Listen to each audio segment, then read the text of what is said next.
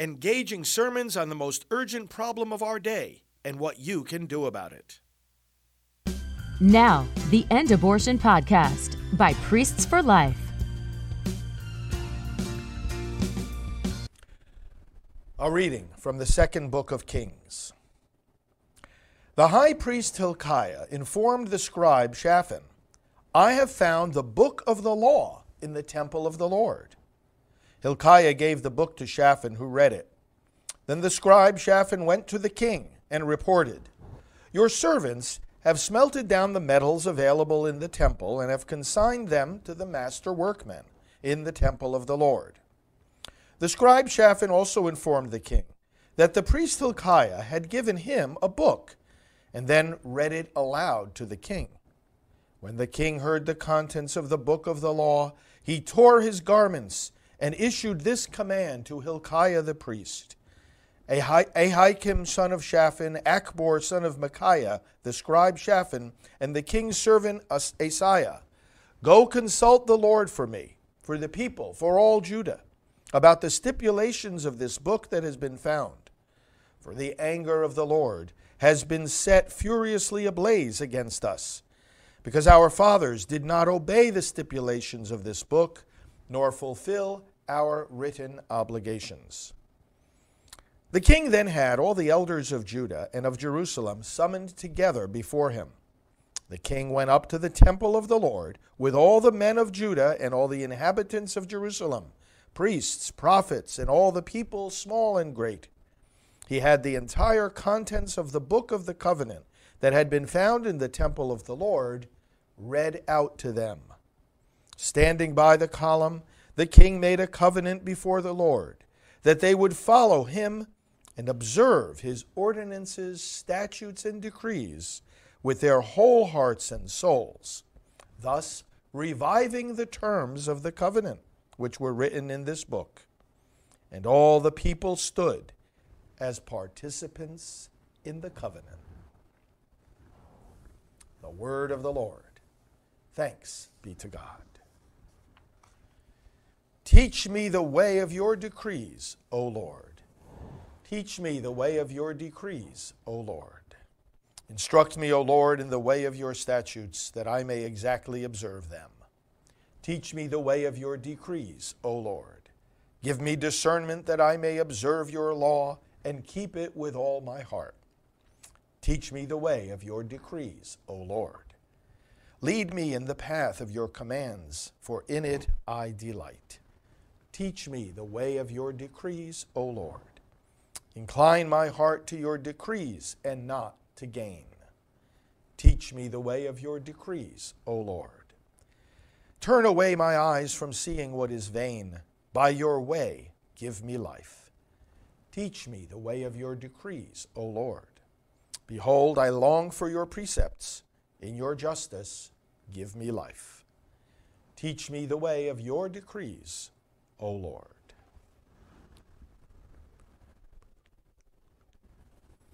The Lord be with you. A reading from the Holy Gospel according to Matthew. Glory to you, O Lord. Jesus said to his disciples, "Beware of false prophets who come to you in sheep's clothing, but underneath are ravenous wolves. By their fruits you will know them. Do people pick grapes from thorn bushes or figs from thistles? Just so every good tree bears good fruit, and a rotten tree bears bad fruit. A good tree cannot bear bad fruit, nor can a rotten tree bear good fruit. Every tree that does not bear good fruit will be cut down and thrown into the fire. So by their fruits you will know them." The Gospel of the Lord. Praise to you, Lord Jesus Christ. Well, friends, these are the readings assigned to this particular day. This particular day with these readings also this year falls on the feast of Saints Thomas More, patron saint of politicians, lawyers, and statesmen, and St. John Fisher, bishop. He was Chancellor of Cambridge University and Bishop of Rochester. Thomas More was Chancellor of England, and they both served under King Henry VIII. And a dispute arose, as you will recall, regarding the king's divorce from Queen Catherine, which these men said was ecclesiastically valid in the eyes of God. You can't divorce. And they made that known to the king, and he wasn't very happy about that. And the king asked them to sign the Act of Supremacy, by which Henry declared himself to be the head of the Church of England. They wanted them to take the oath of supremacy, and they said, no, we are loyal to Rome and the head of the church that is the successor of Peter, and you cannot just declare yourself as a layperson to be the head of the church. The king again was not happy. And these men, for their fidelity to the law of God, both in terms of marriage and in terms of church structure, were martyred. Now, this happens to correspond perfectly to the reading that we heard from the second book of Kings. Let's give a little background to this reading and then connect it to this feast day and draw out some lessons for the politicians of today. There were good kings and bad kings in the history of God's people who became members of two kingdoms, the northern kingdom and the southern kingdom, the northern kingdom of Israel, southern kingdom of Judah. Now, if you read through the Old Testament, you see a history of the kings, and it keeps going back and forth. This person was king of Israel, and then this person was king of Judah. Some kings were holy and led the people to observe the covenant. Others were sinful and rebelled against the covenant and even led the people into false worship. We talked about this the other day. The worship involved the killing of children, just like we do today by abortion. Sacrificing the children to demons and idols. One of those worst of the kings of Judah was Manasseh.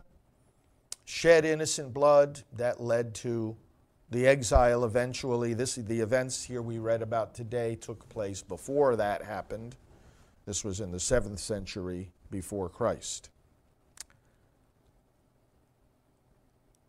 This reading occurs under Josiah's reign. He was a reform king. Josiah led the people back to the Lord, renewed the covenant, removed the idols to the statues to the idols, removed them away out of the sight of the Israelites, and said, we have to worship the true God. So he had, one of the things he had done was the temple had been neglected. And the book of the law, I mean, we have our sacred scriptures, all right? We read from them every day. And, we believe and we pay attention to the words of the book, and we maintain and we take care of our places of worship. But because the previous kings before Josiah, immediately before Josiah, were leading the people in the other direction, the temple was neglected. In fact, statues of idols were put in it. And the book of the law was neglected. Well, of course, if you're not following the law, you're not going to be interested in reading the books of the law or preserving them. Now, it's understood that this book here that was discovered in the process of restoring the temple, this book of the law that had been neglected, that had been misplaced apparently, and that certainly wasn't being read to the people, was the book, either the book of Deuteronomy, at least the book of Deuteronomy, or perhaps the entire books of Moses, the first 5 books of the Bible, Genesis, Exodus, Leviticus, Numbers, and Deuteronomy.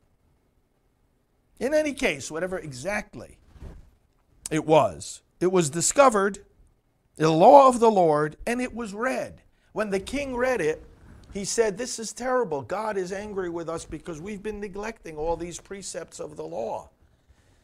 Because those books tell us, one of the things Deuteronomy tells us, is choose life, obey the Lord your God that you may live. The people will prosper if they're obedient to the Lord. And so you see this act of corporate repentance. You see the king now leading the people in an act of repentance, and he has the words of this book read out loud to them. Notice the reading says he had the entire contents of the book of the covenant that had been found in the temple of the Lord read out to them. And the king made the covenant with the Lord that they would follow and obey him. Isn't it perfect that this reading this year falls on this feast of these politicians who were faithful disciples above all? That's the message for the politicians of today. You have a God in heaven. You are not in your position so that you can have power. You cannot lord it over the people. You do not have the power to edit or delete their human rights. Governments were instituted to protect the rights of the people, and we have those words explicitly in our founding documents. Governments are instituted to secure these rights given by the Creator, starting with life. We forget the words of the book. We have politicians, and I speak now today in our context of the United States of America, we have too many politicians who've forgotten the words of the book, and I'm not talking only about Scripture, but about our founding documents, the Declaration, the Constitution. Some think the Constitution can just be rewritten. Yes, you can amend the Constitution, but to do that, you have to use the constitutional amendment process, not simply come up with some idea of your own or some policy that your party prefers and somehow declare that this is in the Constitution. This was an act of corporate repentance on the part of the people, led by the king, who was faithful to the Lord, just as Thomas More and John Fisher were faithful to the Lord. Even though they were in the service of the king, they were faithful to the Lord first, even to the point of being willing to give their lives. And this is the proper structure of authority. The politicians of today need to follow the example of these saints and of Josiah, leading the people in observance of the covenant. Now, we're not talking about establishing a theocracy. We recognize the legitimate autonomy in the roles of the church and the state. The church doesn't deliver the mail. The church doesn't have a standing army. The church doesn't write the laws. At the same time, the state doesn't decide what readings are going to be proclaimed during the Mass, or appoint your pastors, or decide how many sacraments there are. There is a legitimate distinction, differences of roles, a legitimate autonomy of governance within the church and within the state. The governor does not appoint the bishops of the state, etc., etc. But to divorce the moral law of God from the laws made by the state is suicide for a nation, is suicide for a people. The reason the exiles happened for the northern kingdom and the southern kingdom is that they departed from the law of the Lord. The king read the words of the book of the law of the Lord precisely because he understood that the well-being, that the very survival of the people depended on them being faithful to the Lord. That's why the book of Deuteronomy says, choose life, because if you obey the decrees of the Lord, you live. We are in a moment now in the United States of America where there is a certain form of corporate repentance going on. The Supreme Court is issuing some very, very important decisions in these very days. Just yesterday, a very good decision about upholding religious liberty for parents who sued the state of Maine for not providing to them in a publicly available funding mechanism for their children's schools did not provide it to them because the schools they chose were religious. And the Supreme Court said that's wrong. If you have a publicly available benefit, let it be publicly available to all, whether or not they choose to practice their religion in the decision of what school to send their children to. And the court is about to rule on abortion, the most important abortion decision since Roe versus Wade, the only one since then to directly head-on address the question of whether the Constitution provides a so-called right to abortion. Remember, abortion being the same thing that led to the exile. Here, the killing of children. There's a corporate repentance here if the court does as it seems it's going to do, because we saw the leaked opinion. That is to say, we were wrong. Let's reread the words of the book. Let's reread the Constitution. There is no right to an abortion there. There is nothing there, furthermore, that says that the people cannot protect these babies in the womb. We were wrong. The king getting up and reading the stipulations of the book to the people and saying, we have departed from the words of this book, is somewhat of an analogy here to the court standing up before the people of the United States and saying, let's reread the words of our founding documents and recognize that there is no inherent right to kill children. Brothers and sisters, there's no easy way of extricating ourselves from an evil that has gone on so long.